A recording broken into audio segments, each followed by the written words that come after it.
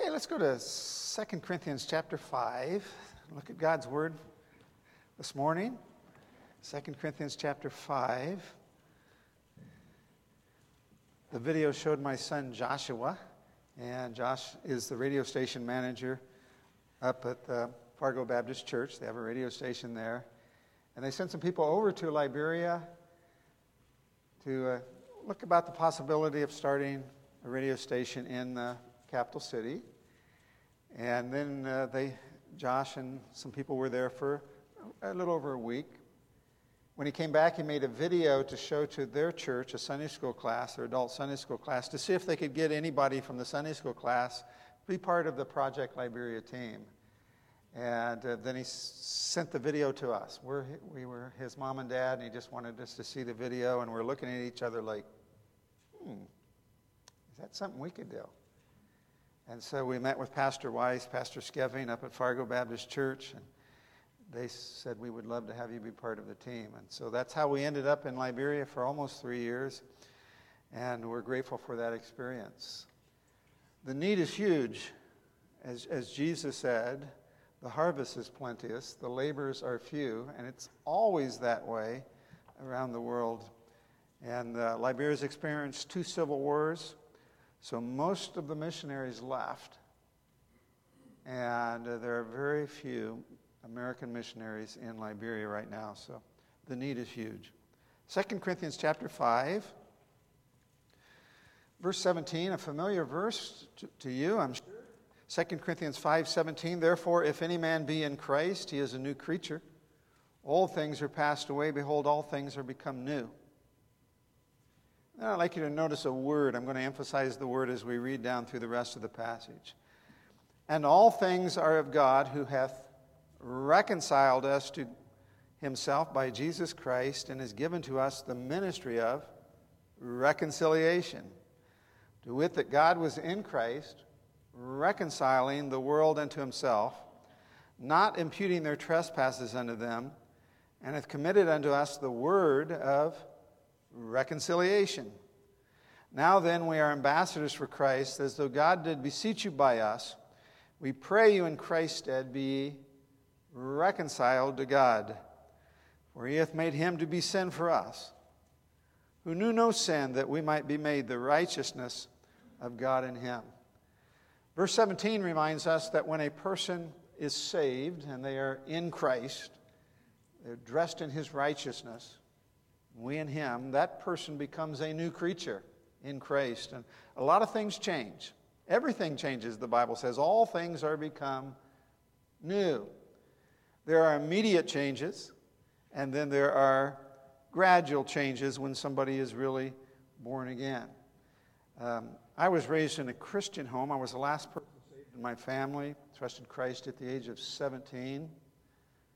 So I didn't start going to church. We were already going to church. I didn't quit doing a lot of things that people talk about. I didn't quit drinking and smoking and all those kinds of things.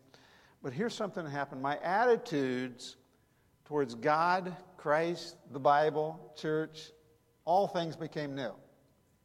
Before I was saved, I didn't want to go to church. After I was saved, I did. I wanted to go hear the Word of God. Before I was saved, my dad was a Christian. He loved God, and he loved the Bible, and he had all these Christian books. I tried to read those. They were like, why would he ever want to read? These are so boring. And then after I was saved, it was like, these are the greatest books in the whole world outside of the Bible. These are wonderful. Notice some things that become new. Verse 15 says, and that he died for all, that they which live should not henceforth live unto themselves, but unto him which died for them and rose again. One of the things that changes when we get saved is who we're living for. Before we're saved, we're living for us, for self, for me. And after we're saved, we are challenged to live for Christ. We become new. Verse 16, another thing that changes. Wherefore hence know we no man after the flesh. Before we're saved, we just look at people like Social Security numbers, somebody to make some money off of or whatever. They're just people. But after you're saved, you begin to view people as souls. These people are headed for heaven or hell. God changes our attitude towards people and gives us a love for people. Last part of verse 16 says, though we have known Christ after the flesh, yet not now henceforth know we him no more. We don't view Jesus as just another human being. Jesus is just a great teacher. But he is Lord of lords and King of kings. He's our Savior. We fall in love with Christ. And I'd like you to notice an expression in verse 18. It says, and all things are of God. Concerning all these changes, all things are of God. We don't change ourselves. The Christian life is not about trying harder. It's really about just trusting more. Trusting Jesus. All these changes God does. My wife was not raised in a Christian home. She trusted Christ at the age of 11 when she was invited to go to an independent Baptist church by a friend. She didn't know she was going to change.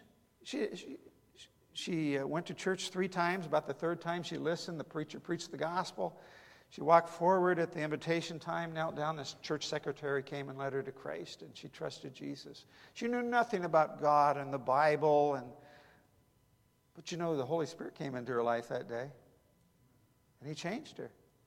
Gave her a love for the Scriptures and a love for the people of God.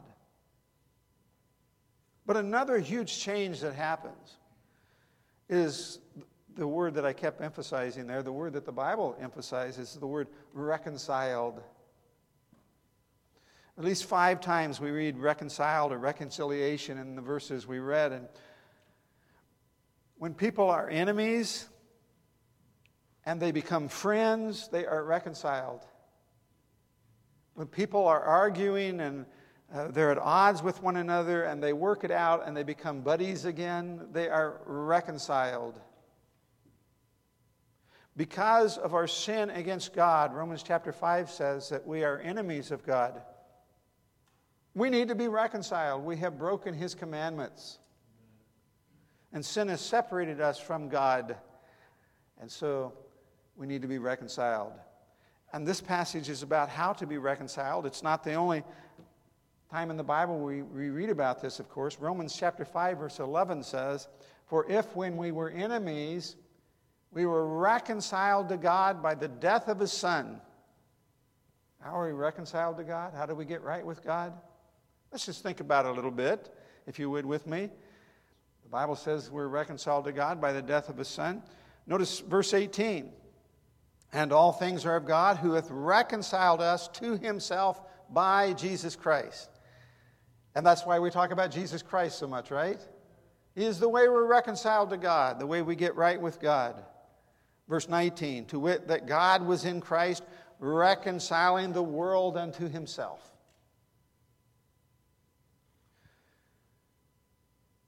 I love verse 19. To wit, that God was in Christ, reconciling the world unto himself, not imputing their trespasses unto them.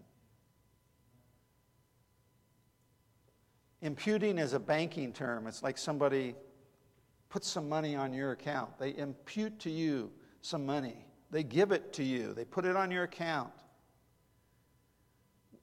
When a person trusts Jesus Christ as their Savior, our sins are imputed to him, and his righteousness is imputed to us. And he no longer has that on our account. He no longer has our sins on our account. The last verse says, for he hath made him, Jesus, to be sin for us. He becomes our sin sacrifice. He knew no sin. He was perfect. So he takes our sin, and the last part of the verse says that we might be made the righteousness of God in him. It's a great transaction that the beautiful song that was sung this morning was all about. Christ taking our sin and giving to us his righteousness at the cross. That's how we are reconciled. We know the way to be reconciled to God, right? We're Christians. Reconciliation is not by religion, it's not by a church, it's not by baptism, it's not by confirmation or communion or catechism. Reconciliation is by the death and burial and resurrection of Jesus Christ. So we look to Christ on the cross.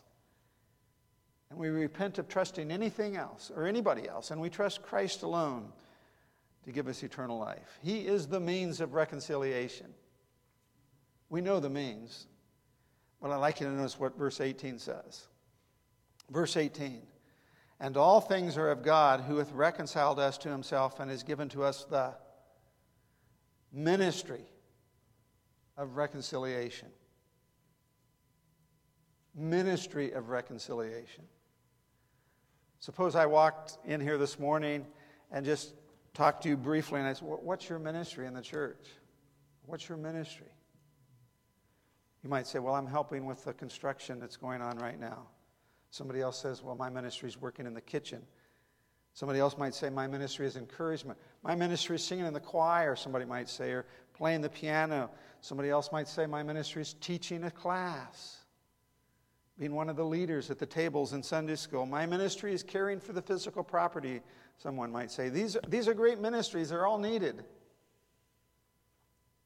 And we need those ministries and more. But the umbrella ministry overall is that God has given to us the ministry of reconciliation. One of the dangers of missions is to begin to just do humanitarian aid, because there's so many needs. You can see in Liberia the people are starving, they need food. But the danger of just giving them money and humanitarian aid is you help them survive another day, but what are they going to do about eternity? So they need to hear the gospel. God has given to us the ministry of reconciliation, of helping people understand how they can be right with God through Jesus Christ. Imagine you go to the fire department, the fire station, and you walk in the door and you say, what's your job? And the fireman might say, well, I'm responsible for keeping the records. And you notice somebody over here, what's your job? Well, look at this fire truck. See how it sparkles? My job is to keep the fire trucks sparkling clean. Somebody else may say, I'm the fire chief. I lead the team. I organize things. And those are great. We need all of those, right, for a fire department. But what's the real ministry of a fire department? Put out fires, right? Save lives. What's the real ministry of a church? The ministry of reconciliation. If an apple orchard never produces apples, can we call it an apple orchard? If a shoe factory never produces a shoe, is it really a shoe factory? And so we have to be careful as churches to not just have a well-polished, organized church, but look at our ministry and say, is anybody being reconciled to God? And God has not chosen the angels to do this. He has no plan B. His plan is you. The ministry of reconciliation, to help people get right with God. But then I'd like you to notice verse 19. Not only do we see the way to be reconciled is Jesus Christ. And then we notice the ministry of reconciliation. But verse 19 says, to wit, that God was in Christ, reconciling the world unto himself, not imputing their trespasses unto them, but, it says, and hath committed unto us. Now, he doesn't use the word ministry here. He says, has committed unto us the word of reconciliation. The word of reconciliation. So we know the way to be reconciled. It's Christ, the cross, the empty tomb. It's Jesus.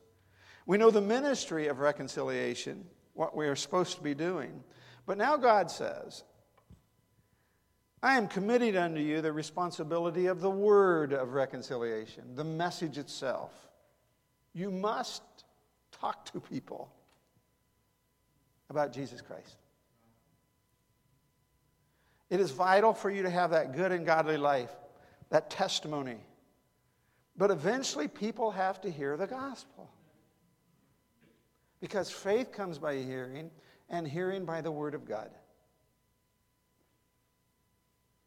It's not enough that we invite people to church. We must invite them to Christ.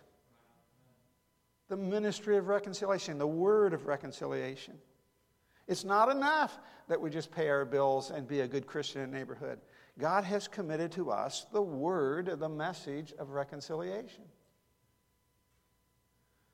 Notice verse 20.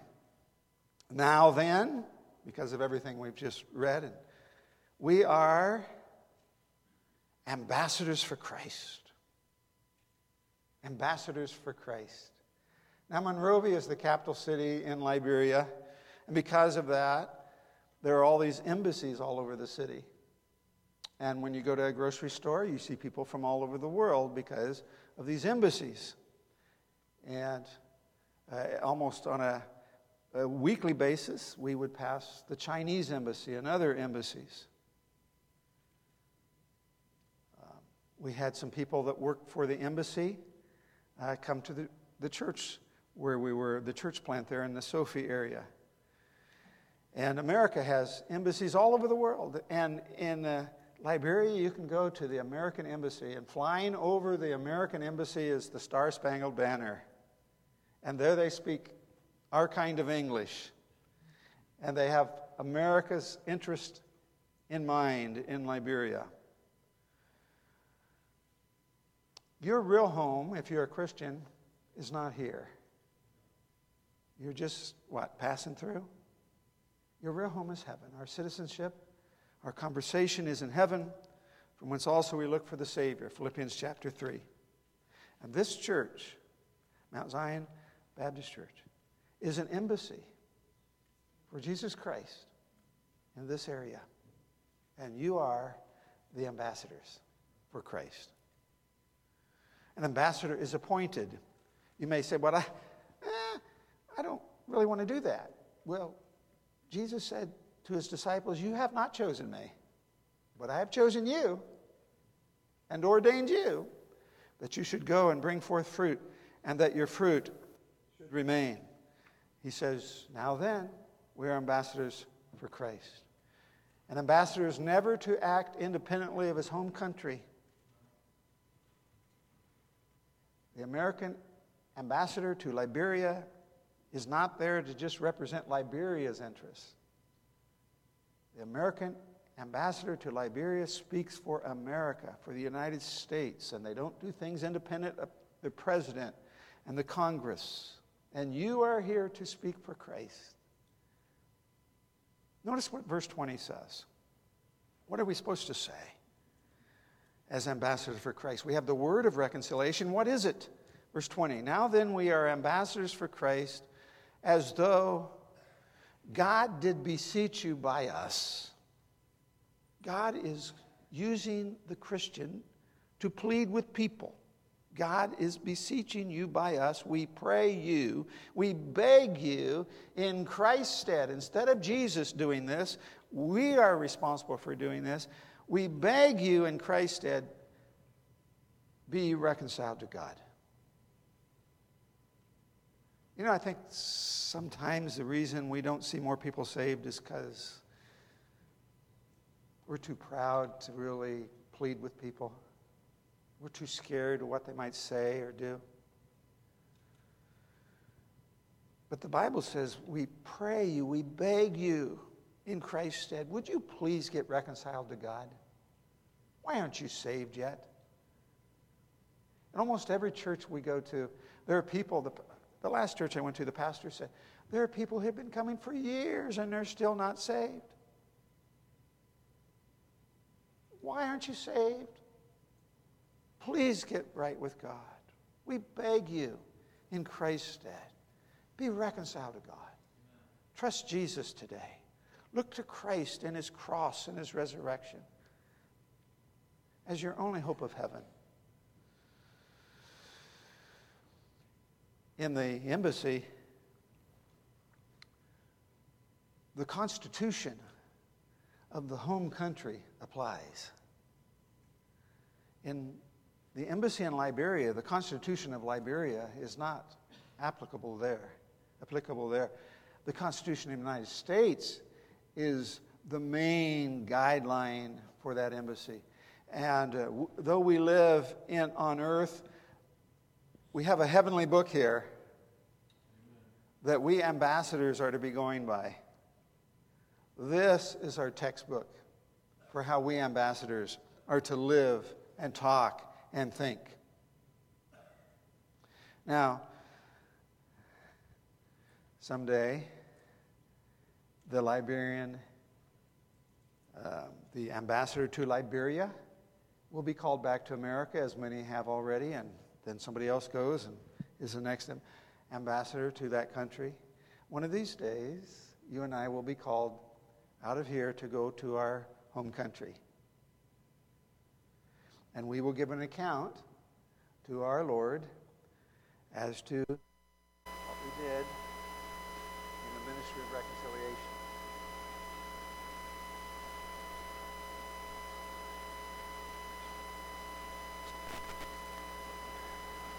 I just want to challenge you today, as a believer in Jesus Christ, if you are, to remember as you leave this place and walk out those doors that you will enter the mission field. You don't have to go 5,000 miles away to Liberia, although there's a need there. If you'd like to do that, we encourage you to do so. But when you leave this building and you go out there, you are leaving the embassy as an ambassador for Jesus Christ. And one of your responsibilities is to plead with people. Would you please get right with God? Would you like me to take the Bible and show you how you can be saved? Give them the gospel. Invite them to Christ. We pray you in Christ's stead. Be reconciled to God. I'd like you to look at verse 2 of the next chapter. And then we'll close. For he has said, God is the speaker here, I have heard thee in the time accepted. The day of salvation have I succored thee or helped thee. Behold, now is the accepted time. Behold, now is the day of salvation. You are not promised another moment, another hour, another day. So when God is inviting people to be reconciled to him, when God is saying to people, get reconciled. When should I get right with God? When should I be reconciled? Now, God says. Right now, this moment, today, this moment is yours to be reconciled.